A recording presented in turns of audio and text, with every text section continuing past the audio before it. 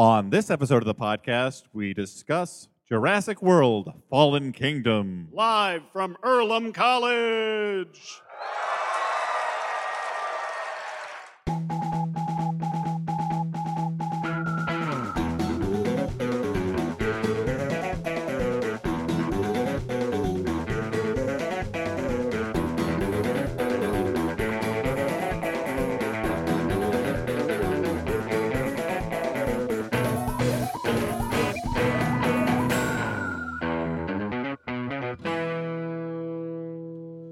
Hey everyone, and welcome to the Flophouse. I'm Dan McCoy. I'm Stuart Wellington. And I'm Elliot Kalin, and we are... The Flophouse? Yep. All right, we don't normally do it that way, but that's fine. Now, guys, we're doing this from a special location that might be a little bit of a surprise to anyone who didn't listen to the opening. All right. Yeah, go on. We're at Earlham College in Richmond, Indiana, where Dan and Stuart first met as wee lads. Uh-huh. We were two tiny little guys. Yeah. Now, Dan was 2 years less tiny. Now, I believe the story is that, Dan, you were the president of the nerd frat, and Stuart, you were the president of the, party frat. Uh-huh. And Well, I wasn't the president so much as, the guy that kept chained in the basement and pulled out only for special events. Yeah. There are no Greek houses on this campus, but... There's no freak houses? there were definitely some freak houses. That was... Cool. Yeah, so we'll stop doing Earlham-specific chatter, and we'll get into what we actually do on this podcast. Dan is all business when he's at Earlham. He wants to look professional in front of his former college student colleagues. And I have to assume... They're in the audience? I have to assume the crusty dean that was always mad at you is in the audience. I feel like Dan's wardrobe has been auditioning for a college professor job for a long time. Yeah, judging by your wardrobe, Dan, I think you work here. Mm-hmm. Yeah. Every time you look in the mirror, you're like, that's a wonder boy.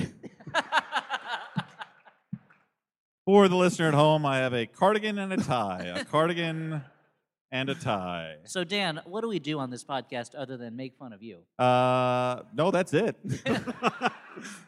We watch a bad movie and then we talk about it. And in this case, we watched, as we said in the intro, Jurassic World: Fallen Kingdom. The sequel to Jurassic World. The kingdom's doing okay. Mm-hmm. And, of course, there was the prequel, Jurassic World: Building a Kingdom. Should we just dive into this movie? So, and we haven't I guess seen not. We haven't seen the first one, though, right? No, well, Stuart I and saw it. Neither of us saw the original Jurassic World, which I know, as a dinosaur boy, that's an issue. And I wish I had seen it. Is that how you identify Elliot, as a dinosaur boy? Yeah, well, Elliot's a dinosaur boy. I'm a Tarzan boy. Yeah. Okay. I mean, I don't like labels, but on the spectrum, I guess that's where I fall. All right. I have dinosaur boy tendencies. Okay. Now, Jurassic Park, of course, as regular listeners would know, was a very important movie to me. It's how I date all human history, is that 1993 for me is the year one JP, and every year before that is dated as BJP, before Jurassic Park, and every year after that is AJP, after Jurassic Park. So you'd think I would have gone to see Jurassic World, but for some reason, it just didn't seem to have the same magic. So let's see if Jurassic World: Fallen Kingdom recaptures that magic. That magic being a questionable grasp of how DNA works.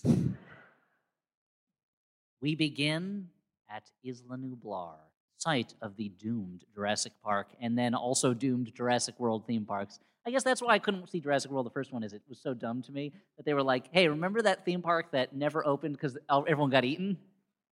Let's open it. And we'll put it in the same place. So, we're in Isla Nublar. There are two guys, just regular working Joes, who are inside a submersible bathysphere, so I know what you're thinking. As Stuart said while we were watching it, James Cameron is involved. Mm-hmm. Guy loves undersea exploration, and they are looking at an underwater site where they find the skeleton of Indominus Rex, the super dinosaur from the last movie. And they take its tooth in a scene that involves a CGI saw cutting into a CGI tooth. Now, that really bothered you.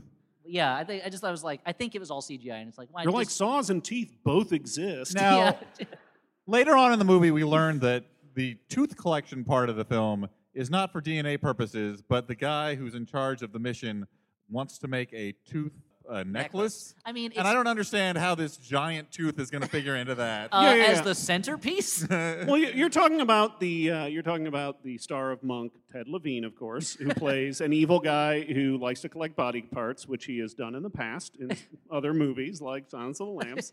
So you're saying it fits the character? It fits the. It was part actor of his more than the contract. movie. Yeah, so I'll do the movie, but I have to collect some kind of body part in it. I have to tell a dinosaur to put lotion on at some point. Okay, but we're not there yet. They take this, and then instantly, the idiot who is monitoring them almost gets eaten by a T-Rex, and then when he escapes, he gets eaten by a super mosasaur that leaps out of the ocean and just bites him off a dangling helicopter ladder. Guys, it should be thrilling. Yeah.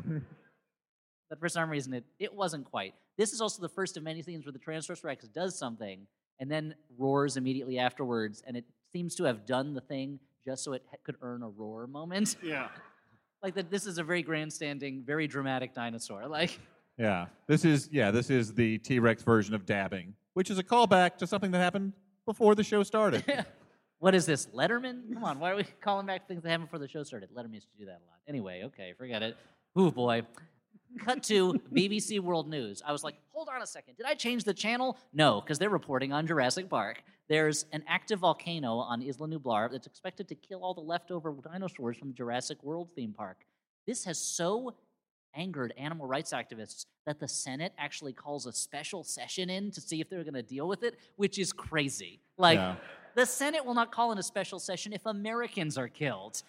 A volcano's going to kill some dinosaurs, an already extinct form of life, and they're going to, the thing that they missed out is we don't get to see, a really rowdy, rootin'-tootin' Texas senator be like, I'm not going to spend American tax dollars bringing these dino lizards back to America. Which is what I wanted to see. I imagine actually the Texan being like, they're eventually going to turn into oil, so we got to save these dinosaurs. Yippee! Ooh, ha, ha.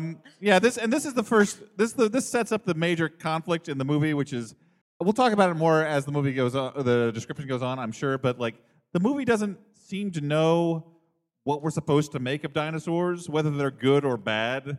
Mm-hmm. The movie's like, we got to save these creatures before they get extinct. But then the movie also wants to have the thrills of having dinosaurs relentlessly killing humans. Yeah. But they mainly kill bad guys. Yeah, because dinosaurs have an inherent moral sense. Mm-hmm. It is true. There's a part of me that's like, you know what? Dinosaurs had a great run. They were the leading leading life form for 150 million years. Then they got knocked out by that meteor. Now they're going to get knocked out by a volcano. Maybe dinosaurs are just not sustainable. I hate to break it. They had their shot. But who else says that but testifying before the Senate for reasons I'm not quite sure of, Dr. Ian Malcolm, TV's Elliot? Jeff Goldblum. It's because Jeff Goldblum wanted some money. So, but they're like, who's an expert on dinosaurs? Get me a chaos theory mathematician. Nobody holds the respect of the deliberative body of the Senate better than a chaos theory mathematician. Tell us, how do we balance the budget without cutting entitlements? Well, all life is destined to end. All right. So Ian Malcolm has a kind of word soup gobbledygook about how we've messed with the natural order and change is like death, and I don't know. He goes, change is like death. You don't know it till you're right there. It's like, well, we know what death is. It happens all the time. But I guess he means what happens afterwards. Okay, then we get into the real meat, because Jeff Goldblum really functions as a bookend to the movie more than anything else, where we're reintroduced to Bryce Dallas Howard, Claire, from the first movie. In the first movie, she was, I don't know what. I didn't see it. She was the operations manager, basically, of the park. I don't know, I don't have the tree of the organizational tree in front of me. You don't have Jurassic World's org chart right there? She and her two sidekicks, the sassy lady, Dr. Zia, and the very nerdy and irritating computer scientist, Franklin, the two of whom I'm not sure why they're working for her, they are lobbying to save the dinosaurs, but the Senate says we're not going to do anything, luckily.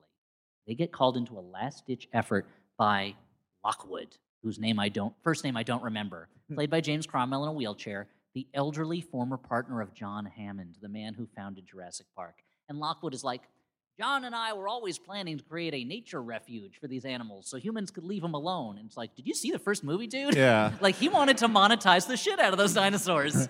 Also, if you were his partner, why did he never mention you? Yeah, this is retconning to the level of like I kind of thought that they would put in scenes from the original Jurassic Park and then just put like James Cromwell over Richard Attenborough's shoulder, going, "Hey, I'm here too." You see him and go, "Welcome to Jurassic Park," and John Cromwell goes, "I welcome you too." Yeah.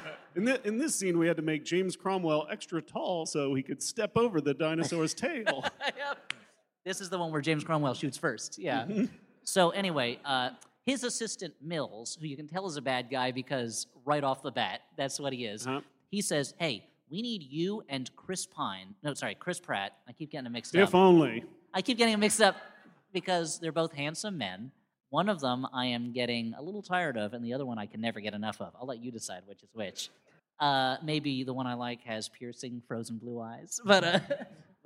So they have to. So they say, Claire, go with Chris Pratt back to the island to catch Blue, the velociraptor that he trained from the first movie. And they're like, okay, but first you need to know a little bit about this raptor. And here's the most important thing to remember: he's blue. Dabo dee dabo die. Dabo dee dabo die. Dabo dee dabo die. no." Lives in a blue house, drives a blue car, etc. Claire seems to take this as like, oh, I have a +2 for this trip, and brings Zia and Franklin with her. And Chris Pratt, Owen, is, at first he's not going to go, but then he goes. We also learn that Lockwood has a granddaughter, Maisie, who's a real rascal. So, at the island, our heroes get there, and they meet Ken Wheatley, Ted Levine, the hunter of dinosaurs, who's the head of the hunting, poaching, recapture operation. He instantly rubs them the wrong way, and the characters... Ted Levine rubs you the wrong way? The most trustworthy actor? The guy who collects teeth for a necklace? Yeah. And they, in a shockingly diminishing returns retread of the great moment from the first movie, they see a big sauropod walk by, and one of the people, Zia, who's never seen one, is like, oh, has a moment of awe, and everyone else is like, seen it, dinosaur, let's move, okay.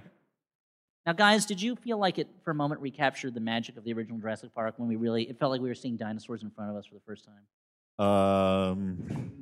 No. This is not a hard question. Okay. I'm asking you to tell me your personal feeling about something you saw today. I mean, it's a little different also between watching it like on the big screen, and I was just a little boy then, and now I'm a big boy and I was watching it on a computer screen. I also didn't have I was not you, Elliot. I was not like a dinosaur. What? I was not a dinosaur nut growing up, and so I saw You're Jurassic Park. more of a jock, right? Yeah. Lacrosse.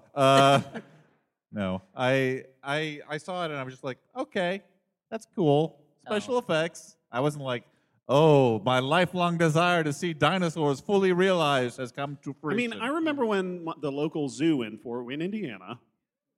Heck yeah. When the Children's Zoo had this exhibit that was just a bunch of animatronic dinosaurs, and I could never have been more excited about anything else in my life. Sorry, honey, I know our wedding was really important, but those animatronic dinosaurs, ooh-wee. I spent so much time tracking down any place in the tri-state area that I could see animatronic dinosaurs, and all they did was move 2 different ways and roar. And I'd be like, Mom, Dad, you got to take me to see this. Yeah. And they're like, well, couldn't you just get into the Grateful Dead or something? Nope, dinosaurs it is. The only Grateful Dead you want to see are those dead dinosaurs. Yeah, and I'm not grateful they're dead. I wish they were still alive. So they get to the island, and they split up into teams. Claire and Franklin are going to bring the systems back online for some reason. I don't remember. And this part, Dan, I think you mentioned it. You heard it better than me that the batteries still work because they work off of body heat somehow? Yes, they've got tracking batteries that work off of the energy of the dinosaurs. This is not the strangest made-up science in the movie. And meanwhile, Owen and Zia go and they find Blue. She's still blue, dabba-dee-dabba-die. But she's wary at first, but then she's about to reconnect with him when, the hunters shoot her with a tranq dart. She flips out and attacks one of the hunters, and they shoot her with a pistol. And Owen's like, what? And they trank Owen. And then for some reason, Zia picks up a pistol and says, you need me to keep this dinosaur alive. And then they hold her at gunpoint and say, okay, then you're coming with us to keep the dinosaur alive. And I'm like, Zia, why did you pick that gun up? I don't understand. What were you hoping to accomplish? I don't know. Why are you looking at me? I'm not Zia. I've never been. Aren't you Zia, Dan? I've never been on Dinosaur Island in my life. Story checks out. So, seems like these bad guys are not on the up and up, is what I'm saying. The volcano starts a brewing and a blowing, and Claire and Franklin get locked into the headquarters, and Franklin yells out the immortal line, "Why am I here?" Which is a good question. He adds nothing to the film.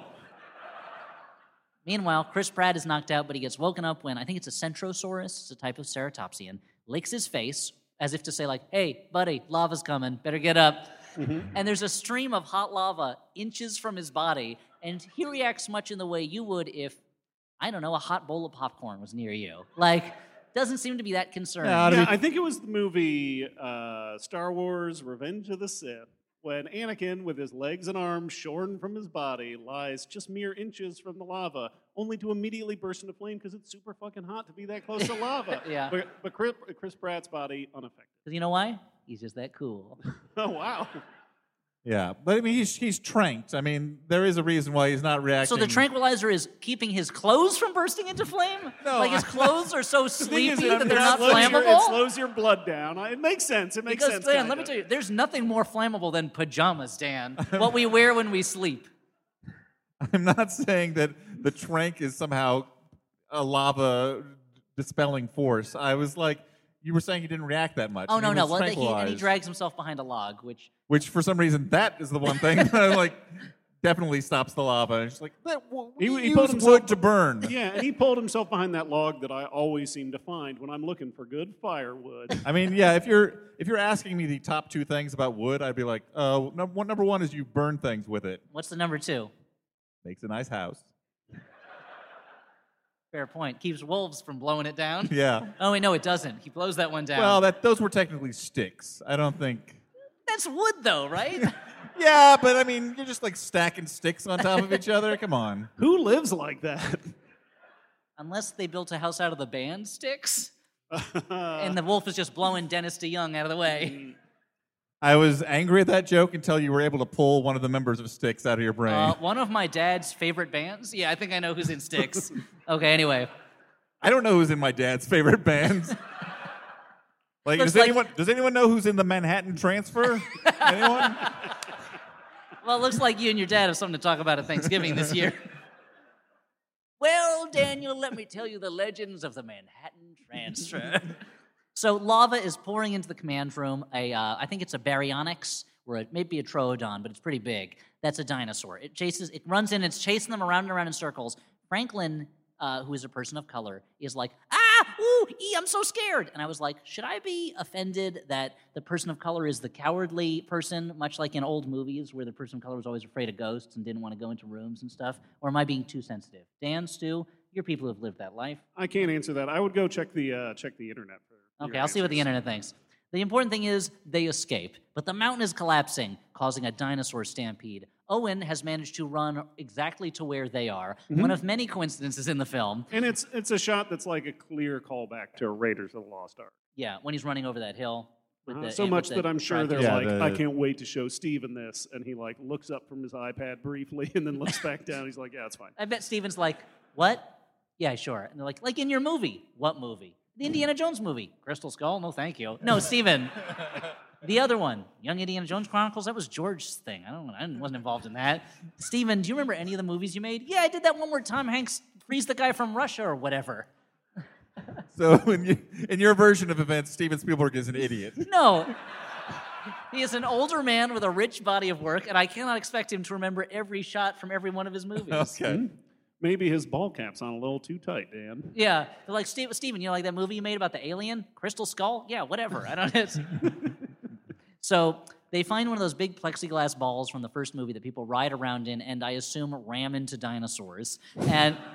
But then a Carnotaurus, which is like a little T-Rex with horns on his head, he just starts yelling at him, like, get off my lawn. And then one of those Centrosauruses, the Ceratopsians, comes over and they fight. And then a T-Rex comes over and beats up the Carnotaurus and kills it and then just walks off. And it's like, why did you do that, Tyrannosaurus?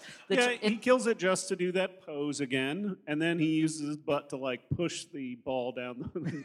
He's like, we had a great time. See you guys later. The Tyrannosaurus is like when it's like if when like someone like Vin Diesel shows up for a cameo role in a sequel in like a Fast and Furious sequel before he's a big star in it again, and it's like, hey, remember me? Wink, and then walks off again. I mean, at this point, the Tyrannosaurus' job is just to show up and eat another dinosaur before that dinosaur kills humans, because it happened at the end of Jurassic Park, but it also happened in Jurassic World, and it's like, what?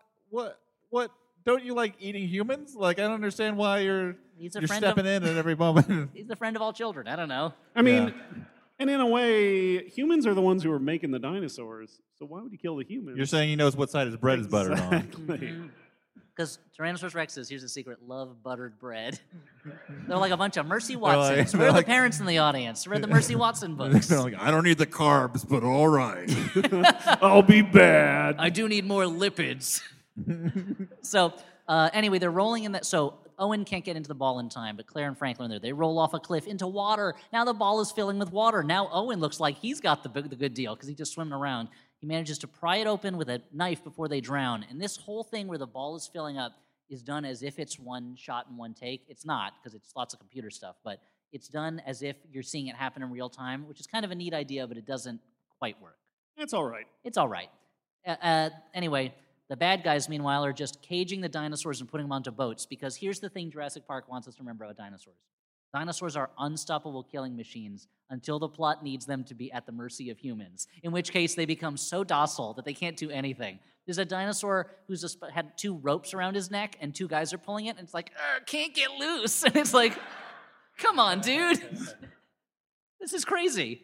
Your neck is stronger than 40 human beings or something like that. Anyway, Wheatley, meanwhile, the bad guy hunter, he's just walking around pulling teeth out of dinosaurs' mouths. Terrible. And as Dan said, we all assumed it was for DNA purposes, but later on he just goes, this will look good on my necklace. You can't... Which he says to a dinosaur. Yeah. And you can't fault a man for knowing how to accessorize. But it's like my mama always said, before you go out, look in the mirror, take one dinosaur tooth off your necklace. Probably that giant one that you had in the beginning of the movie. Oh, the Indominus Rex one, yeah. Owen and Claire and Franklin, they steal a truck and manage to outrace the lava and jump off of the dock into the cargo ship. Nobody notices that they do this, even though everyone is watching out of the back of the ship as clouds engulf a sad sauropod as it bellows its last before it disappears into sulfur dust. Guys, it was pretty sad, right? Uh-huh. Well, I mean, you don't know that guy's life story. Yeah, I mean, that could be a bad sauropod. Maybe, or maybe he was like, sweet relief. He could be evil like that old couple in Titanic that hold each other as the room fills up with water. Wait, so they're Wait, evil? they're evil? Yeah, dude, you didn't know that? Oh, yeah. Did you miss, in the credits, they're listed as Hitler's parents. That iceberg's like, not so fast.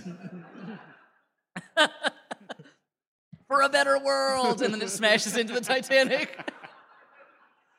We cut back to the mainland, Northern California, where in Lockwood's house, Toby Jones, who is apparently an agent, he works as a buyer for dinosaurs. He is a middleman. Toby Jones in a great performance. I mean, he's the most fun person in the movie, for sure. You say he works as a buyer for dinosaurs as if like that was his job like the whole time. Like That's what I assumed. No, I know. His whole life he's like, he was waiting around for technology to get to a certain point. He was like, oh, I got to study being a buyer for dinosaurs because someday this is going to be a job. I imagine he was sitting in his office and he's just like looking at his budget. He's been in the red. He's bankrupt. He owes so much money. And he's about to pick up the phone and call the plant and say, guys, shut her down. When suddenly he sees on the TV, dinosaurs are escaping from Jurassic World. And he goes, hold the phone. And he calls home and he goes, honey, we're having steak tonight. He's another side character in this movie where they clearly ask them what their actual accent is. They're like, oh, you're English? Well, you're doing an American accent. You're American? No, do a bad English accent. Yeah. Toby Jones like, how can I sound like I have 5 times as many teeth in my mouth? They're like, what accent's that? He's like, it's mine. So Toby Jones he arranges for people. He's really an auctioneer, is what it turns out. And they brought him there to auction off dinosaurs to rich people. And he's like, my clients won't wait. Mills, the assistant, is like, it's going to take another day. And he's like, my clients won't wait another day. And it's like, how entitled are these rich people? They can't wait one more day to own a dinosaur. Like, what are you going to take your business somewhere else? Yeah, they're going to be like, It's taking too long. I guess I'm just going to own a Komodo dragon. If you don't think Nick Cage and Leo DiCaprio are just sitting waiting for the moment to bid on a dinosaur. Yeah. So Mills goes, wait, don't go. We're selling the dinosaurs to raise money for a bigger project. And he takes him down to the evil laboratory in Lockwood's home basement, where he says, we have combined the power of the Indominus Rex with the training of the raptor that Owen proved to make the Indoraptor, a super soldier dinosaur. And Maisie overhears them saying all this. Now, we'll get into later the issues with a super soldier dinosaur, because our heroes are too busy creeping around this cargo ship, never being noticed by anybody. She's wearing a baseball cap, man. Good point. And there's a point where this, and Stuart and Dan didn't think this was as off-putting as I did, where Franklin is caught by another guy, and he's like, hey, do you work here? Come help me with this thing. And it's like, yeah, I guess anyone you never saw before who is just part of the crew and was, I guess you didn't notice him. Anyway. I mean, it's a more likely assumption than, like, stowaway from Burning Island. Mm-hmm. Like, he doesn't look like a dinosaur. He's probably cool. Fair point. I mean, they do know that they left a bunch of other people to die on the island. Oh, they did? It's like, all that Wheatley has to be is like, here's pictures of 4 people we left on the island to die. If you see any of them on the ship, kill them on sight, I guess. Yeah. But you figured out how long that this trip was supposed to be? Well, I'll get to that. Okay. Because first, Blue is losing blood fast. They've got to get a blood transfusion. But where are they going to get dinosaur blood? If you guessed from a sleeping Tyrannosaurus Rex, you must have seen the movie already. They've got to get some blood from a sleeping Tyrannosaurus Rex, then put it in the veins of this raptor. A sentence which sounds so much cooler than the scene as it appears in the movie. Now, guys, I'm not going to lie to you. If you said to me, there's a little bit of dino surgery in this movie, I would have said, sign me up 1,000%. Yeah. And yet, it's really more about the emotions between Chris Pratt and Blue. Because while they're doing that, Maisie has snuck into the laboratory and is watching Chris Pratt's old journal videos of training Blue, for which he also did to-the-camera confessionals, narrating on his feelings. I think it's, the music is like Time of Your Life by Green Day or something. Yeah. I mean, like, reporting the results is not so weird. What's weird is, like, someone went back and cut them in to, like, scenes of him, like, hanging out with the dinosaurs. Yeah, I mean, it looks like Yeah, he's like on it's an episode of The Office or or something. Modern Family. Like, oh, this is the Modern Family where they train dinosaurs. I mean, I was being pretty charitable with The Office. I mean, I guess Modern Family's a big hit anyway. It's a huge hit because people love shows where a family is mean to each other for 20 minutes, and at the end they're like, but we love each other because we're a family. That's Modern Family, guys. I hate to break it to you. That family is very mean to each other. It's like, I watch it, and for a while I was a big fan of it, and then I started being like, these people really argue and yell at each other a lot. Like, my family doesn't do that. Are we a pre-modern family? Or even a post-modern family? Because then what does family even mean? Elliot, I like to think of us as kind of a family, and there's a lot of meanness that goes on. Yeah, but we're like brothers. No, I see. Mm-hmm. You're not like my children. I wouldn't yell at you and make fun of you. In the words of Vincent Diesel, we're not friends. We're family. He said that in that Olive Garden commercial. Yeah. It was advertising takeout. It's called Too Fast, Two Breadsticks. Okay, guys. Also, there's a big reveal here where Maisie overhears Mills arguing with somebody, and it's B.D. Wong, the scientist from the other movies. And this is presented kind of as if we're supposed to be shocked that B.D. Wong's involved. It's like, I don't know, you brought back the rest of the cast. Why not? Go ahead, sure. Claire wakes up, cuddled up next to Chris Pratt, but he doesn't notice, and she moves real quick, because they used to have a relationship. And there's a moment where Wheatley calls Zia a nasty woman, which I felt, I don't need politics injected into my dinosaur movie, thank you very much. And the dinos are being taken to Lockwood's house in Northern California. And now, Dan, this is where I said, hold on a second. Where is Isla Nublar? It's off the coast of Costa Rica, the western coast, yes, but the coast of Costa Rica. How long would it take a cargo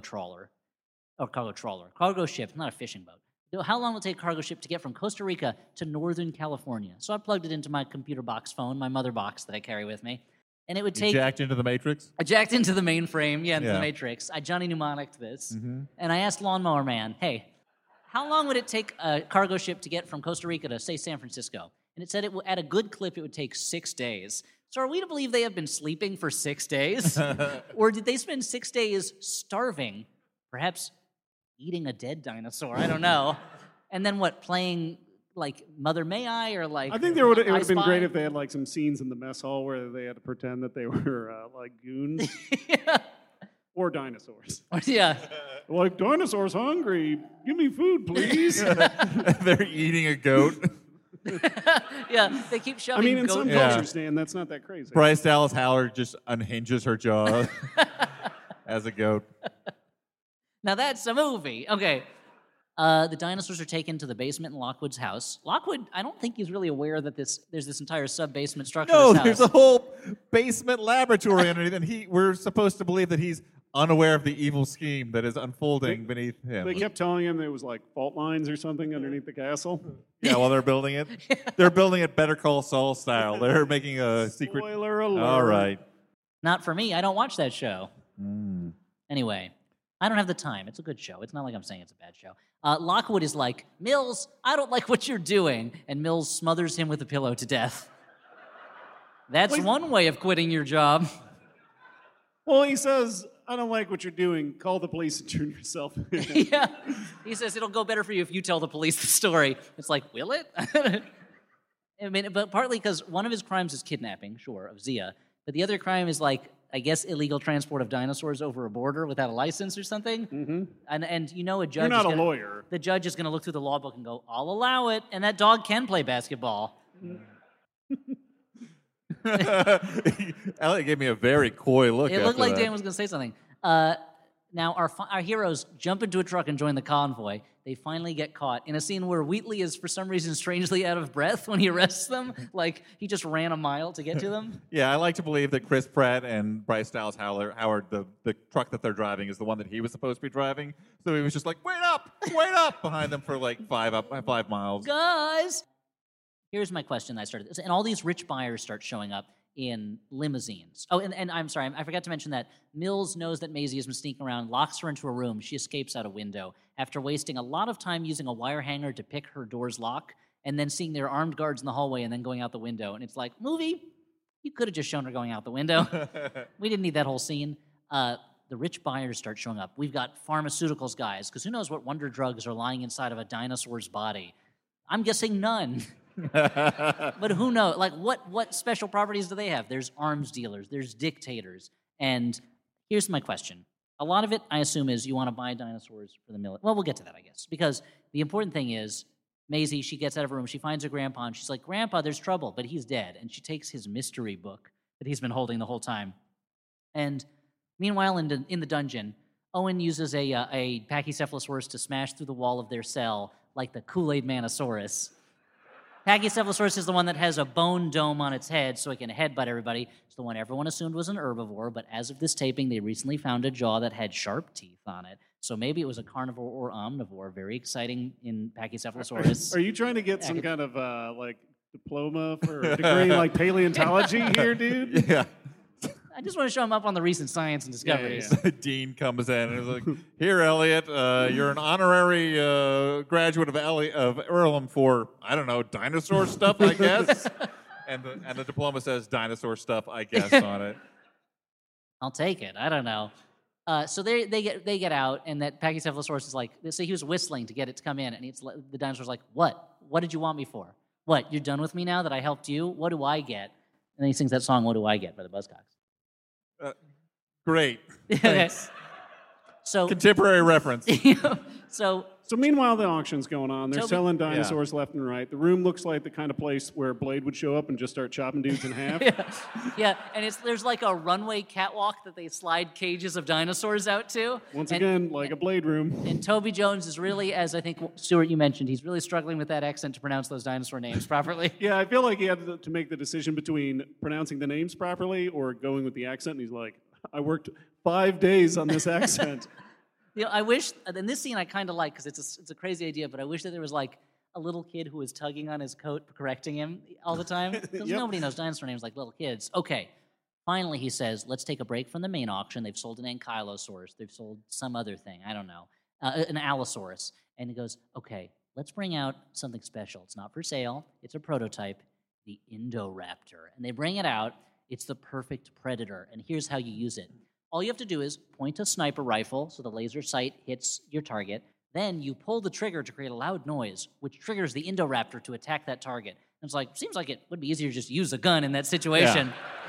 If you can have someone in your scopes, use the gun. Yeah, you've taken it's like a guns bang would go off and alert everybody that there was an assassin. Sending a dinosaur is much stealthier. You don't understand. This warlord is impervious to bullets. His greatest weakness, dinosaurs. Yeah. It's a little bit Now, like guys, I have a moment to talk about. Stuart just got out of his chair. He's going to lay Stuart's down gonna some go off knowledge. on a rant here. Now that we've created super dinosaurs, thank you for raising the house. What I don't understand is why it just ends up looking exactly like all the other dinosaurs in the movie, except a little hairier and a little more like it's got a cool racing stripe. I think this is the time when if you're going to make a dinosaur and make it super and cool, you got to give it wings, dude. Make it look like a dragon. Game of Thrones is so hot right now. Tap into that shit.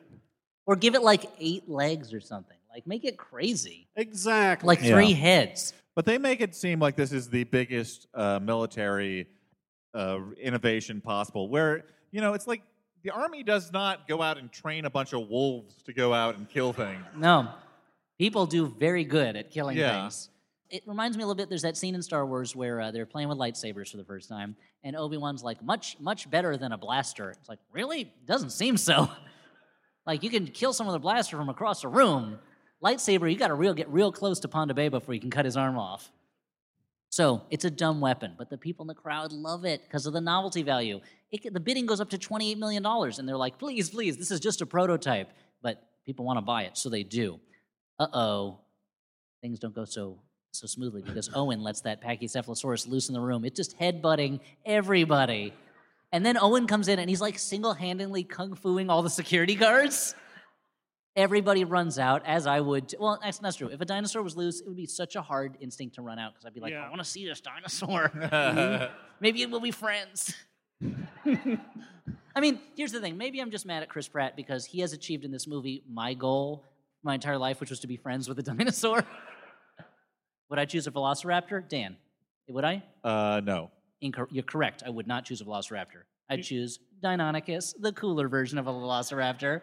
Now, what upgrades does the Deinonychus have? Well, to be honest, the velociraptors in the movies are much larger than real-life velociraptors. Okay. They're more the size of a Deinonychus. Deinonychus was the original sickle cell raptor, which John Ostrom discovered and which revolutionized the way we look at dinosaurs. And it's super cool. It's got a sickle cell toe, and it can just slash open a dinosaur. Sickle cell toe? Sorry, not sickle cell toe. Yeah, it You're doesn't. talking about anemia? It doesn't get malaria. No, sorry. It's got a sickle blade toe, the original sickle blade toe. Okay. And that's my other complaint is the raptors never use their toes to do anything other than just tap on the ground and alert people that they're stalking them. Is that like being mad that Leonardo doesn't use his katanas that often? Because if he did, there'd be like blood everywhere. Yeah, basically. You got them, use them. That's what I say. So everyone runs out, and while everyone's gone, Wheatley walks in and tranks the Indoraptor, and then opens its cage and get in to steal one of its teeth for his necklace. And I mean, at that point, he's got a problem, guys. yeah. He should be seeing a doctor. No, not a his men should dinosaur. hold a dinovention. Wheatley, you have a problem, and it's getting in the way of your work. Now, do you think it's like a rhino horn situation? Do you think this is an erectile dysfunction thing? He's like dino teeth. Okay, No. you raised an You interesting grind point. them up.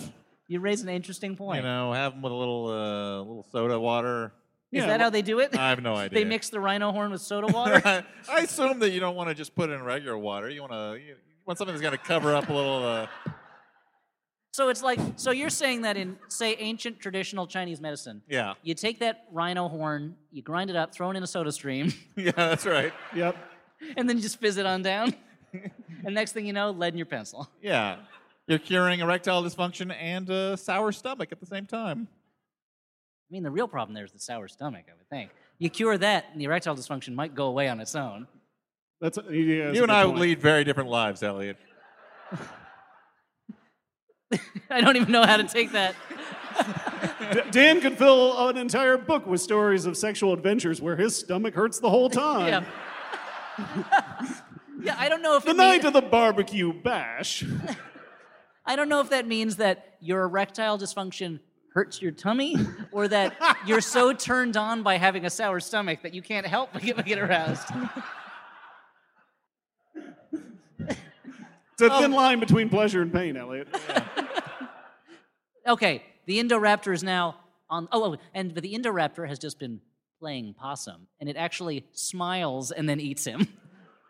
Like its mouth just curls up a little bit, and I'm like, well, if you genetically modified a dinosaur to be able to smile, you have just given yourself $1 billion. Like, don't sell it as military. Like that, make a pet dinosaur that can smile. You will be king of the world, and not fake Leonardo DiCaprio just standing on a boat, king of the world. Because let me tell you, when he declared himself king of the world in that movie, I was like, where's your standing army? Where are your lieges? Where are the people who are pledging to you? You're not a king of nothing. You're not a king of and shit. do you think at that point Rose is nervous because now he needs an heir? Yeah, exactly. You got to start producing, Rose. I don't even know you yet at this point in the movie. Okay, the Indoraptor's now on the loose, takes a moment to eat Toby Jones in an elevator, as we all would. We learn that Maisie is actually the clone of Lockwood's daughter, not his real granddaughter, in a plot thread that is not really related to anything else in the movie. Yeah, I mean, it figures into her final decision in the film, but otherwise it's just like, let's just throw in a clone. This movie needs a little spice. The dinosaurs aren't enough. You need a little girl clone. Well, if they're like, I don't think people's imaginations will be sparked by dinosaurs. Let's throw in a little girl. Yeah. Let's make a little girl who is identical to a different girl. And it's like, yeah, dude, it was called Full House. We all saw it. And you know what Full House needed? Dinosaurs, also on ABC. I mean, the Beach Boys are kind of dinosaurs, Elliot. You're right, good point. The dinosaurs of Full House, the Beach Boys. Okay, singing, of course, my least favorite song. Kokomo. Hate it. Okay. The Indoraptor starts chasing him around. Chase. BD Wong is packing up his lab so they can start over afresh somewhere else. And Franklin knocks him out so that Zia can escape. She lets Blue loose, and the lab explodes because someone shot a gun and it hit a gas tank. And there is an amazing moment where Blue looks at the gas coming out of the tank, makes an expression, and then runs out of there just as it starts exploding. And it's like, hold on again. Yeah. I know raptors are smart, but they understand combustible gases. The thing weird to believe. I would see that sign and be like, flammable or inflammable is the bad one. I can't tell. But Blue already knows. Yeah. Just the mere smell of gas is somehow instinct. There's an instinct. Like, this is going to go south for me. It's just such a funny moment, and it's like at that point you're like, well, why can't Blue talk? Why can't why don't you just show Blue reading a magazine? Come on. Our heroes again, the Indoraptor is stalking them, and they evade it pretty easily for a while. But we're told there's hydrogen cyanide leaking into the dinosaur basement, and it's going to kill all the dinosaurs. I don't know what hydrogen cyanide is. I don't know why they have it. It's leaking in all of a sudden. The Indoraptor starts chasing after Maisie. The Indoraptor seems much more focused on Maisie. Do you think it's because it senses that she's a clone? Yeah. They have a psychic link, like that little girl in Michael Myers and the later Michael Myers films. Halloween films, they're called. And I mean, and the Indoraptor uses those techniques because rather than like running through the house, smashing to every single wall with a painting on it, it climbs outside and through the window, which is nuts, man. Yeah, I don't know how it got there, but I mean, and it also learns how to, and it opens a door. When we were watching this led Elliot to do a long song based on Raptor on the Roof. Yeah. Would you like me to sing something now? A raptor on. Okay, thank you. Okay, I'll try to remember it. When I don't remember, I'll just make up. A raptor on the roof. Sounds crazy, no? But here in our little park of Jurassic, you might say each of us is a raptor on the roof, simply trying to eat a little girl without breaking our neck. How do we keep our balance? That I can answer with one word. Genetics. Genetics. Genetics. Thank you. I forgot there's another part too. When you do that impression, it really drives home how close Tevye is to Dracula. Oh, okay. Anti-Semitic, yes. All right. Well, I was going to say Bane. He sounds a lot like Tom Hardy doing Bane. And they're all the same. A Batman on the roof. Well, I mean, Dracula is. They sound simple. There was I was on Halloween night. I'll just tell you, I was doing a lot of Dracula voices. My son made me dress as a pirate, but I wanted to be a vampire, so I created the vampire pirate character of Captain Bloodbeard, and he would keep telling me to stop talking like a vampire. But at a certain point, it just became an old Yiddish man. But there was also the part about who must know the way to make a proper clone, a quiet clone, a kosher clone. That kind of stuff. So anyway, thank you. Just came up with that one, huh? The music of my people. Thank you. Okay, anyway. So this Indoraptor's chasing Maisie. It's running all around. Everyone else, things are exploding like crazy. Oh no, Claire is trapped. She sends Owen off with a kiss to save Maisie. And then Owen tries to trank the raptor, but it's too tough. But Blue saves them. But the Indoraptor keeps going. But Claire shows up and shoots it with the trank gun. Doesn't work. Blue shows up and saves them. It all ends with Blue and the Indoraptor are fighting on a greenhouse roof, as they always are. Indoraptor falls, and that one weakness that Indoraptors have, being impaled on a Triceratops skull. And Oh, well. That's when Blue gets to do a little success pose, a little T-Rex energy success pose. Yeah, a little roar. Yeah, it's a weird how much each of the dinosaurs is waiting for their trophy moment. Yep. Claire, they go to the basement. She lets all the dinos free of their cages, which just means they're mingling together in a tighter room. So it's not a great plan. And Yeah, because they're all about to get gassed, if you recall. The cyanide gas is all over the place. and I think Stuart and you, and I think, or maybe Dan and I, that had the same feeling, which was, how did they get those dinosaurs in the cages in the first place? They're huge. Yeah, they expanded so much. It was Yeah. like somebody dropped water on them. Oh, I had so many of those when I was a kid. Yeah. And now that they're saying to save them, we'll have to open the gates of the estate and just let them out into the world. And Claire can't do it because, honestly, they're dinosaurs. But then Maisie opens the gates and she says, I had to. They're alive, like me. Makes you think, doesn't it? Yeah. Makes you think. It makes you think that you should Weird. leave these decisions to clones. I've seen Blade Yeah. Runner. Weird pro-life message, too, in the middle of this dino movie, I guess. I mean, they weren't unborn dinosaurs. I And again, know Blade Runner, they're robots. I don't It's mean- not quite the same. the what? They're robots in Blade Runner, right? Yeah. One of the dinosaurs goes, I've seen things you can imagine. Yeah. Other dinosaurs? Yeah. I can imagine that. Oh, okay. What about like really big ferns? No, again, very imaginable. Yeah. I love that there's so many movies where they're like, it's unimaginable, the devastation. Somebody had to imagine it. It's in a movie. But Somebody imagined it. Okay. You wish you were in every single one of those serious scenes so you could undercut it with semantics. Yeah. Oh, I wish. There's so many movies. Elliot Kalin, the well actually guy. Yeah, like the famous romantic comedy, Well, Actually. About a well that falls in love with an actually? I don't know. It's not a great movie. No. The well falls in love with Actual Factual, the Professor Bear from the Berenstain Bears books. No. And he falls in love with it. It's a stirring love story. So the dinosaurs are just stampeding out of the house. If you learn one thing about dinosaurs from this movie, it is like dinosaurs, much like Bruce Springsteen, were born to run. Okay. They love running. Mills, the bad guy, he almost escapes by hiding under a car. He's got the Indominus tooth. The dinosaurs run by. Phew, he's safe. Uh-oh, guys, there's one dinosaur we didn't see yet in that scene. A dinosaur that loves to come in at the last minute and kill the villain. That dinosaur's name?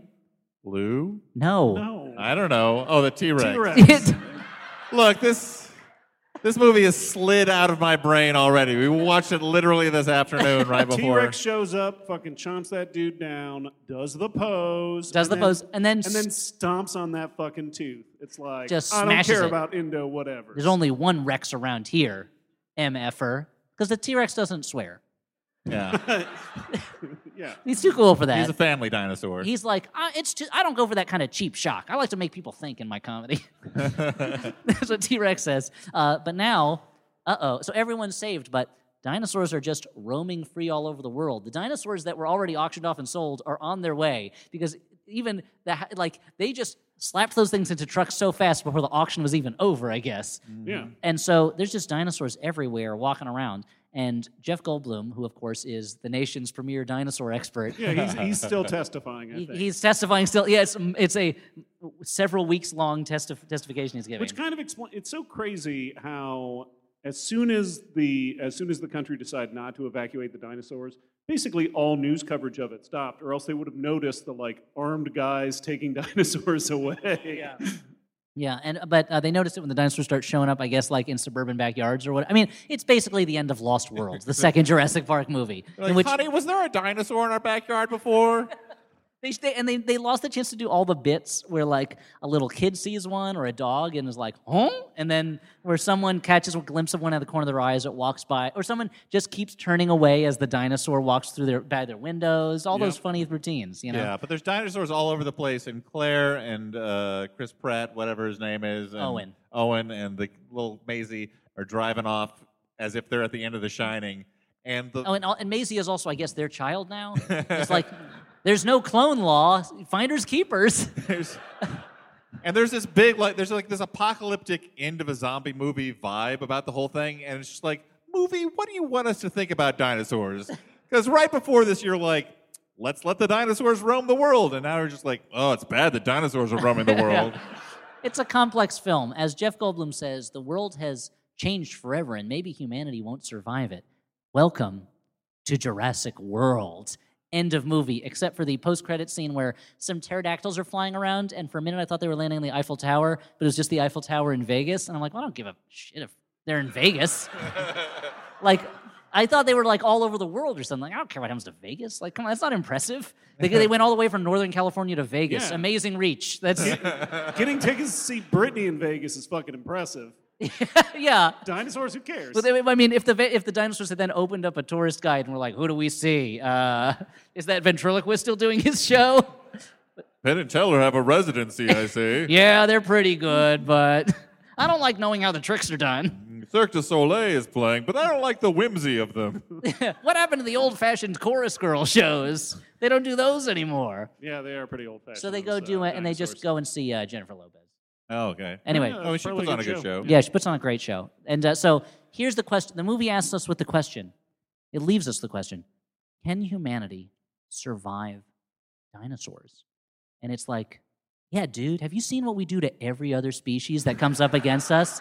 Like, it's the same reason it's stupid to have dino soldiers. Humans are the best at killing things. Like, it's like, how can humans stand up to dinosaurs? I don't know, we have bombs and tanks. Like, it's not Godzilla, where it's a radioactive monster 1,000 feet tall, like, and if you nuke it, nothing happens. It's like a big animal. Like, just shoot it a bunch of times. I don't know. Yeah, I mean, there was a dinosaur who got shot with a pistol, and it became like a crazy life or death situation. We got 1 million of those things. Yes. It's like the smallest gun we have. I mean, I kind of want to see. There's that scene in Night of the Living Dead where it's the militia and it's those guys just walking around with their own guns, just picking off zombies. And in Dawn of the Dead, they do it again. And I kind of want to see the movie where it's just a bunch of guys with guns, just like, yep, dinos in town. Get up, Ozzy, you together. want to see a bunch of dinosaurs get shot? I thought you were a dino guy. Dino Boy was the technical Dino term, boy. I am believe. technically a dino boy, but Yeah, I like. well, maybe it's time to grow up, Elliot. You're right. Or maybe the dinosaurs go back in time. I don't know. Oh, or something. cool. Okay, yeah, I'm into it. There's Then, that- like, cowboys have to shoot them. There's that park where the guy has made all these statues of dinosaurs in the Civil War, and I want to see that happen for real. And he has this one statue. This one guy made all these. There's this one statue where someone is milking a stegosaurus, and it's like, I don't think you know how that works. All right, we've been going on for a long time. This is a live show. We only have a limited amount of time in this space. We should get to final judgments, whether this was a good, bad movie, a bad, bad movie, or a movie we kind of liked. Elliot, what do you have to say? Look, guys, I like dinosaur movies in theory. There were so many times during this movie where I was like, if you told me when I was 12 or 11, you're going to see a scene where inside a house, two raptors, one of whom is giant, are fighting each other, and you're going to be like, okay, sure. I would have slapped you in the face. And I would have said, never. Maybe that says more about me that I'm so jaded now. But it seemed like this movie was less about dinosaurs and more about, we made $1 billion with the last movie. We got to figure out what this movie is about. And they slammed together like 15 different dinosaur movie plots. Into, like, the trailers are like, they got to save the dinosaurs from this volcano. That's like the first third of the movie. And then the rest is like, it's basically Clue, but with dinosaurs. I mean, if Tim Curry came in at the last minute and was just like, let me solve this mystery, it was dinosaurs. I would have loved this film. So sadly, I'm going to say it was prehistorically snorifying. Okay. I was on the very verge of kind of liking this movie just because I have a soft spot for big, stupid blockbusters, and it moved faster than the usual bad movie that we watch. Yep, But at 2.5 hours or something. it was 2:10. 210 to Yuma. Some people take the 310. I like the 210 because it gets into Yuma Really, earlier. I like to take the midnight meat train myself. Smelly train. I'll give it a bad movie though. Yeah, I'll agree with you guys. It moved at a decent clip, and I don't know, whatever, dinosaurs. I mean, we've seen worse movies. If you want to Put see it a on this dinosaur, poster. I don't know, whatever Yeah, dinosaurs. dinosaurs. if your requirement for movies is dinosaurs, chug this one down. It's got a ton of dinosaurs in it. But those dinosaurs, they don't have any meaning. The first Jurassic Park, it was the majesty and awe of these creatures we can never hope to see with our own eyes in real life. The second Jurassic Park, it was about seeing a Tyrannosaurus Rex walk by a video store. The third Jurassic Park, okay, they got a Spinosaurus now. That's something. Jurassic World, didn't see it. Jurassic World Fallen Kingdom, it's like, cha-ching, dinosaurs.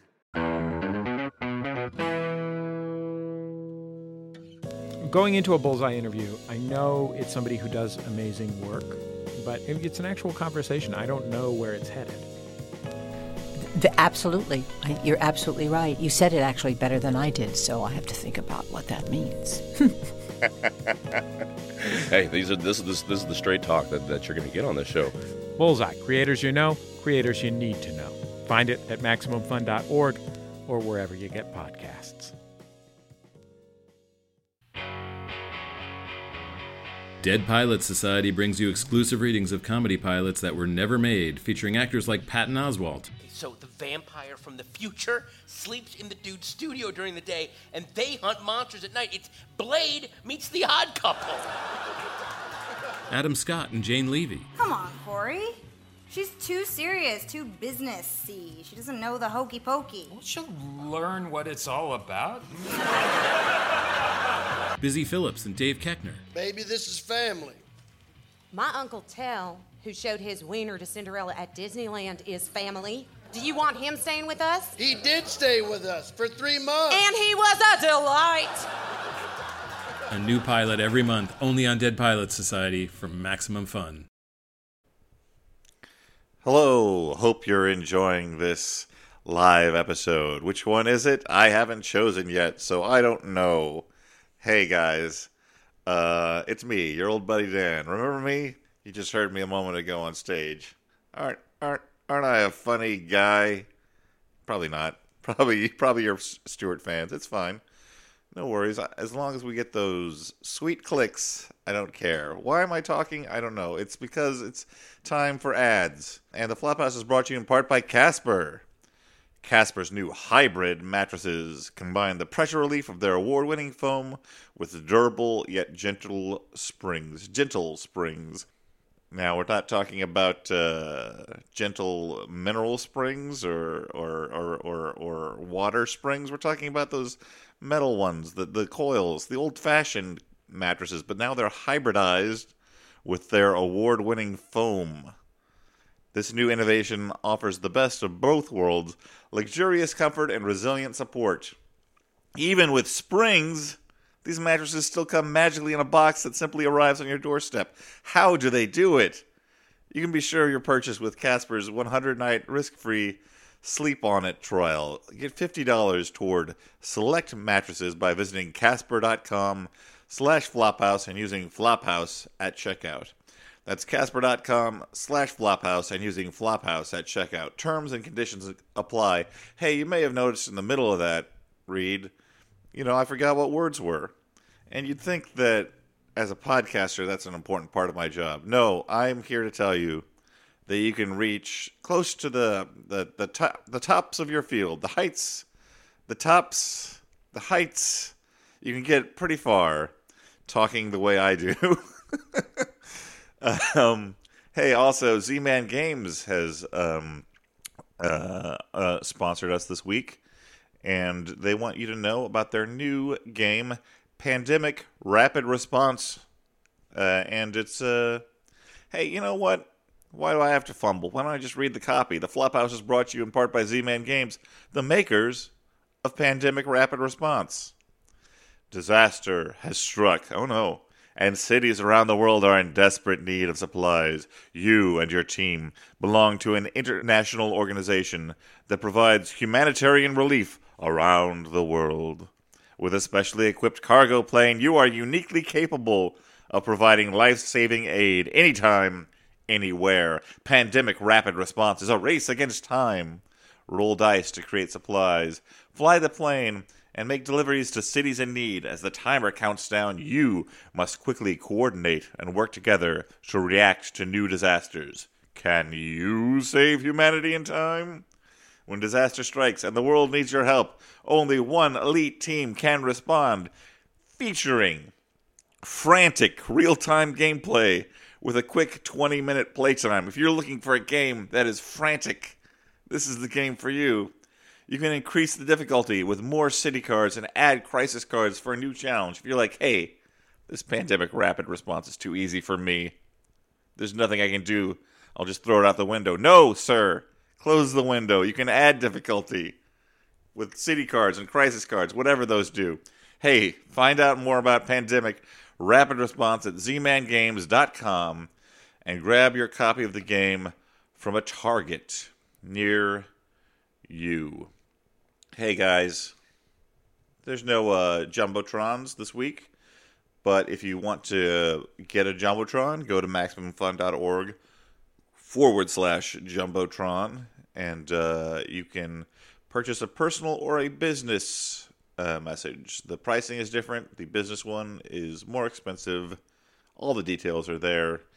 I just want to quickly say that there's still tickets available for a couple of our live shows coming up. On September the 28th, we will be in Boston. There's an early show that is sold out, the late show at 9:45. Still has tickets available. And also, further ahead in October, the 12th, the Flophouse will be in LA. We've been there before, but Stuart couldn't be there. Tickets are selling a little slow, and I gotta say, it's surprising because this is the first time all three of us will be in the City of Angels. If you want more details on these, go to flophousepodcast.com/events. There's links to buy tickets and all that you would need. But now, back to the show. We should move on.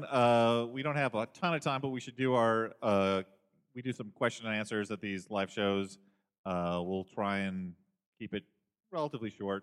But if people have questions, then we've got microphones. I was told we have microphones out in the audience, wireless mics. I don't know how this works.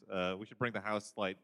Dan, I don't know how this works, McCoy. Well, normally we've got a mic in the aisles and people just line up, but in this case we're doing it a little differently. So, well, I'll take a minute then to give my little pre-question and answer talk, which is one. Thank you so much, guys, for being here. We really appreciate it. Thank you. And we know, thanks very much. We know that you're here because you like us. And sometimes people come and they have a question, and first they tell us how much they like us. We know you like us. Thank you. You don't have to worry about telling us that. Let's leave it unsaid. It's the sweeter things are unsaid sometimes. And here's what I like to think before I ever ask a question at Q&A. If I was not me and someone else asked this question, would I care? And if the answer is no, I do not ask that question. So, if I want you to, I just try and make you the best question askers you can be. Because questions, how we learn things. Yeah, and right. Answers, it's what we learn. Okay. And learning is the name of the game. Yeah, that's right. Cause it's question time, and we'll answer questions for you. Maybe about dinosaurs, maybe about Jurassic discount Park stores, maybe about lots of things that rhyme. I don't remember how the rest of the Jurassic Park song goes. Where'd Dan go? I don't have any idea. Dan, I guess he didn't want to hear me singing, or he had to use the bathroom. Hey, everyone, what's going on? Oh, it's Dan McCoy, everybody. That was the cheapest way to get applause, just leaving and coming back. Hey, remember me? What an amazing magic trick. So, I guess raise your hand if you want to. Oh, you got the microphone already. Nice Rocket Crocodile shirt. Awesome. Oh, this is a donor. Thank you.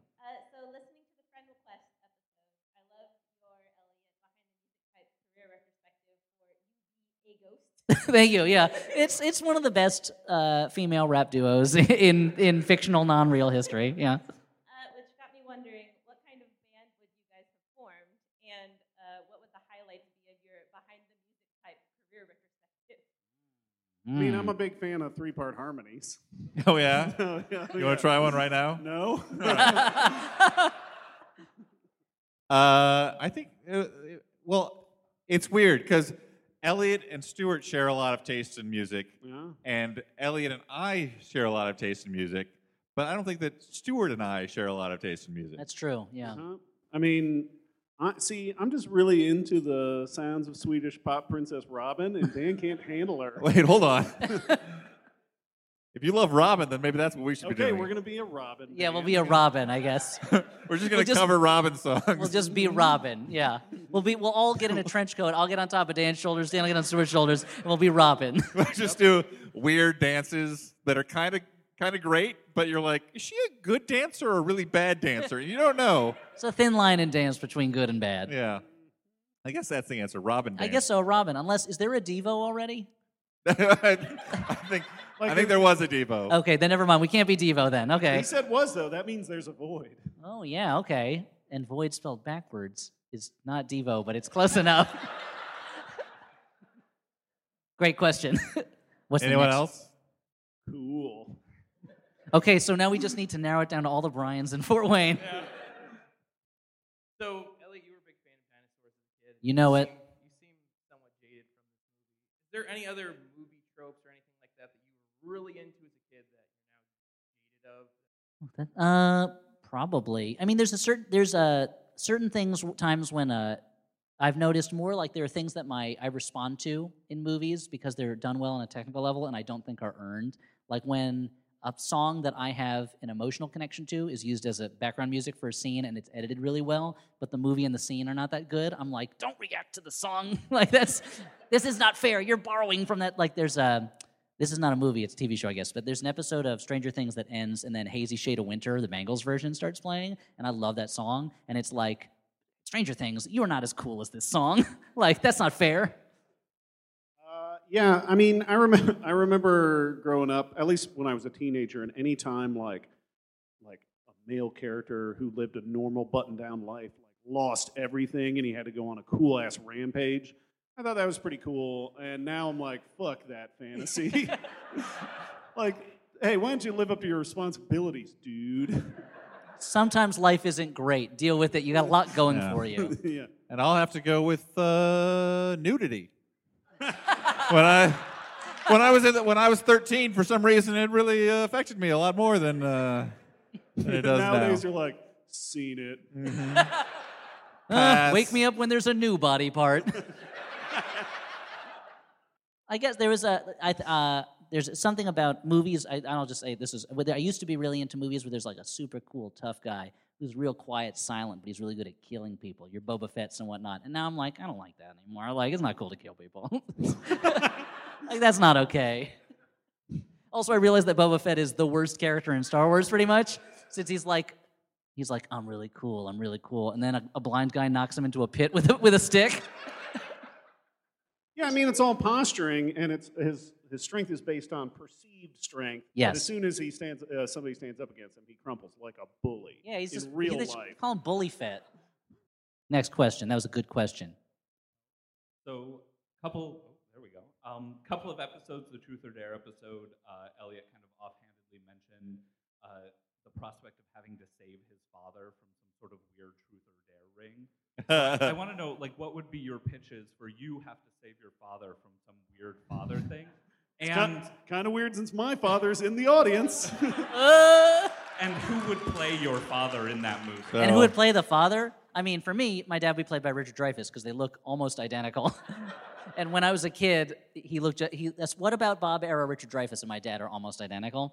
And I mean, they've both aged since then. But if I had to save my dad from something, I mean, I'd like to save him from buying expensive bicycles because that's kind of what he does. And My dad- or spending all of my inheritance on his new kitchen. My dad, of course, would be being attacked by the members of his favorite band, Manhattan Transfer. And Dan, who are the members of that band? There's Gary, okay, and Larry, and Perry, and Harry. And who would play your dad? I don't know. That's a good question. Your dad strikes me as like a Frank Oz type. Frank Oz? Or like a Sam Watterson. I don't know. He's aged very well. He's a dapper man. I'll say that about my dad. So that's the only thing I'll say the about late him. Bill Hickey? I don't know. I That understand. may sound like I'm like the one thing I'll say nice about my dad is he's aged well. He's a wonderful, wonderful person. My dad looks like me, but a little older, so I guess Kurt Russell. Now I'm scanning the crowd to see if I can. Where's Kurt Russell? Is he here? And I don't know. I feel like it would be some kind of like fishing trip fiasco. Like That's a good title. Fishing. I guess if it's like a Mickey Mouse. The Hardy cartoon. Boys and the Fishing Trip Fiasco. Yeah, I mean, I think it writes itself, right? James Bond and Too Many Donkeys. Idris Elba is James Bond in Too Many Donkeys. What's the problem, Em? Look around you. There's so many donkeys here. This is a callback to an earlier episode, so I apologize to anyone. And that's such an explicit title too, because normally the James Bond titles don't list the problem in the title. No, usually it is some crazy made-up phrase that they have to shoehorn into a film. When they're like, I guess the bad thing is called GoldenEye, for some reason. Okay, another question. Is there another one? Where's that microphone? Microphone's in the back. Yeah, one in the back. Oh, okay. Hello, I'm Monica, last name withheld. In the spirit of the movie, if you could have raised a horror movie monster or creature from birth to trust you, what monster would that be? Oh, it's kind of hard not to have a Godzilla. I mean, you can, man. The world is your oyster. I don't understand why you're... The what? I said the world is your oyster. You can have all Like the a giant oyster? baby Godzillas you want. Yeah. I mean, the problem with Godzilla is you got to feed it at a certain point. So maybe like I don't know. And maybe it could be like the end of Ginger Snaps 2, when that girl essentially has a werewolf that she keeps as a pet. You want to raise a werewolf? No, because it's really a person most werewolf, of the time. Yeah, a werewolf is a human. Like a werewolf cub is just, it means having a little kid bitten by a werewolf. I don't like that. I was thinking the other day. Says a man with 2 kids. Yeah. So I don't want another one of these. No more. Well, I was thinking the other day. I was talking to my wife about how horrible it would be if you had a baby vampire, because it's a baby forever, and it keeps you up all night because that's the only time it's awake, and it sucks blood. So I guess don't let babies mamas don't let your babies get bitten by vampires. What about you guys? What would you grow? I don't know. Probably like one of those blobs, like a blob. Okay. You know, because they get real big. And if I ever have junk that I don't want anymore, just toss it in the fucking blob. Toss it in the blob. I don't want to finish this hot dog. Toss it in the blob. Wow, not a good impression of me.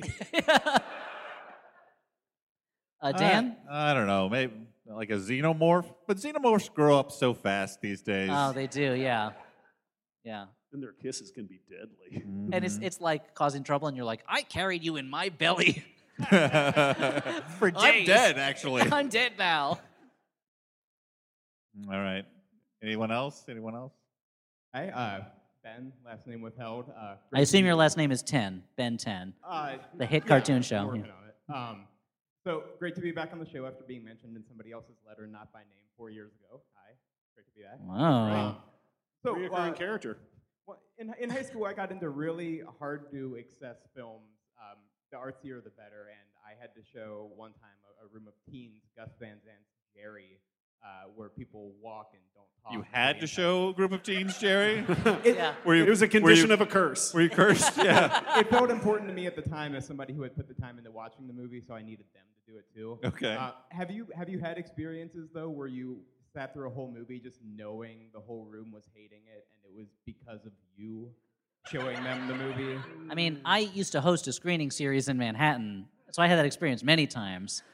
I once showed the movie The Landlord, which is a great movie, Hal Ashby's The Landlord with Beau Bridges, to a room full of people, and the tension in the room after it was over was so thick. I was like, wow, this movie did not go over well.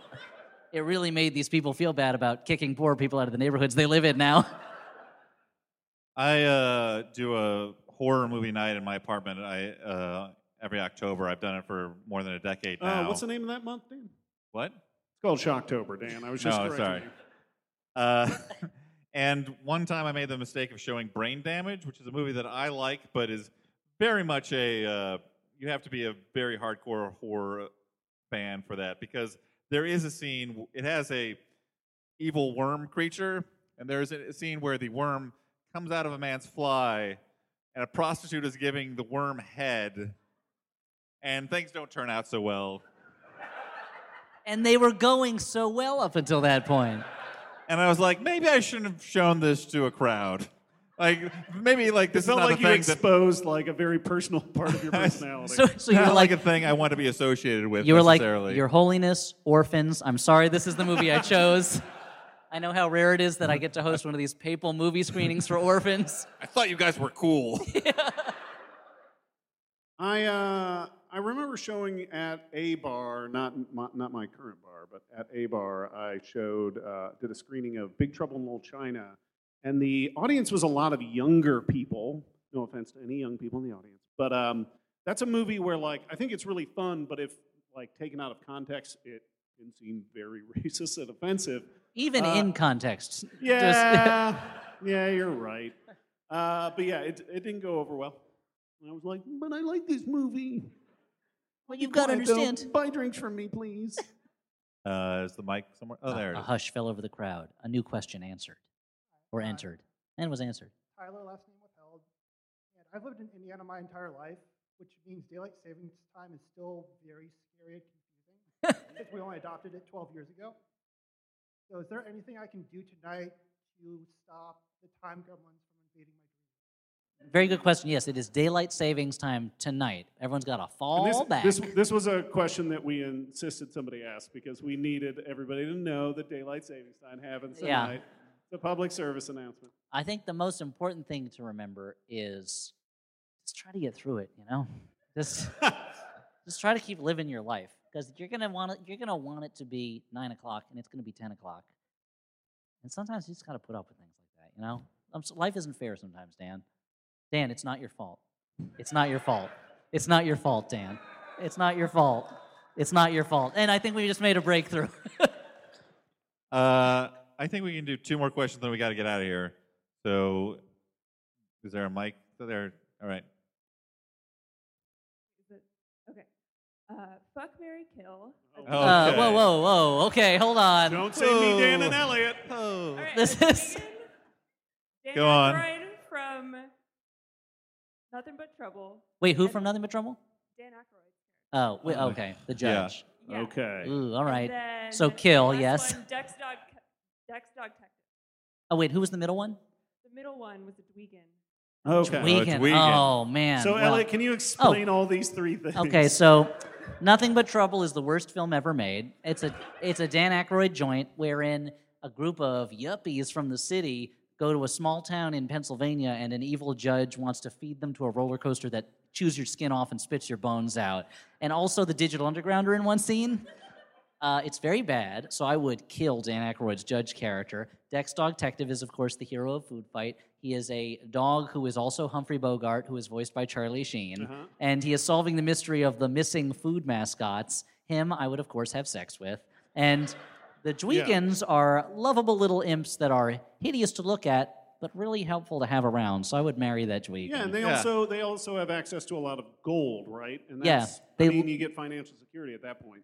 Yeah, and also donuts are like vegetables to them, so that would help me in some way. This was the purest gibberish to most of the people listening. I mean, we saw those movies and it was still pretty gibberishy. Yeah, no, I agree with your assessment. You put it better than I could in a million years. I mean, thank you. If I could kill the movie Nothing But Trouble, so it like never existed, I'd be okay. It's I like think we did advocate taking it out from Netflix and breaking the DVD and not returning it. a fair point. Yeah. One last question, if it exists. If not, I'm Matthew, name withheld. Dan, my wife is the one directing Much Ado About Nothing. oh no, She says up yours too. So. Whoa. No. I assume that you've gone on a Opening different night. All right, Yeah. Gotcha. good. Because of Jurassic World and the casting of Ted Levine, what actor do you pick that Hollywood should stop casting to play characters who will betray you shortly after being introduced? Oh, that's a good. Ooh, yeah. Who? There's so many actors that have the stink of evil on them, and you know instantly that they're going to be the one who does I mean, it. Ed Harris has a criminal cast about him, or like Max von Sydow. Like if Max von Sydow shows up in the credits, you're like, "There's a villain in the movie."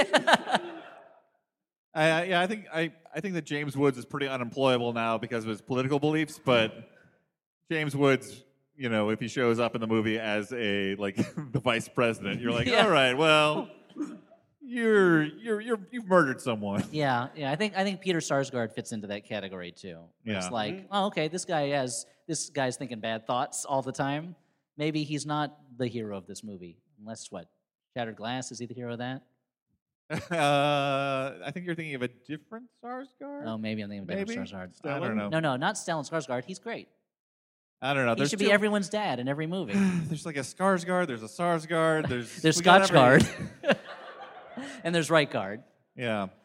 I think here's the thing. If a character has played a villain in a movie, we're all going to assume they're playing a villain again. It's unfair, but it's what's going to happen. I don't control it. Unless, who's someone who's played a villain and then played a hero, and it's like, yeah, you're a hero now. I mean, other than William Powell, who, of course, in the silent era often played villains, but is best known today as either My Man Godfrey or Nick Charles, the two greatest heroes in the history of cinema. I feel like you deserve extra credit for answering your own question. I would be the worst professor, because I'd be one of those ones who's like, and what is the chemical makeup of riboflavin? Yes, of course, R2796 or whatever. I mean, I would be the worst professor of chemistry because I don't know anything about it. I mean, that is kind of what professors do. They do give the answers while they're lecturing. I mean, they're not like, and I'm keeping that a secret for just me. That's for me to know and you to find out. Woohoo! And then you disappear as if someone has said your name backwards. All right, well, we brought it back around to college, so that means we should wrap things up. Thank you. Big finish, Dan. Thank you to Earlham for having us back. Thank you to the audience for coming. Thank you to Thank you. Earlham College. Thank you for everybody here for making this a great visit. Yeah, this has been super exciting for me and I think Dan, Yeah. and probably Elliot, to get to come to Earlham and do a show. It's been exciting for me to see where it all started, where Dan met Stewart. Mm-hmm. And I noticed there was no plaque on the building where it happened. All right, guys. Thank you so much. I've been Dan McCoy. I'm Stuart Wellington. I'm Elliot Kalin. You don't know me. I'm not from here. Good night. Bye. Thank you.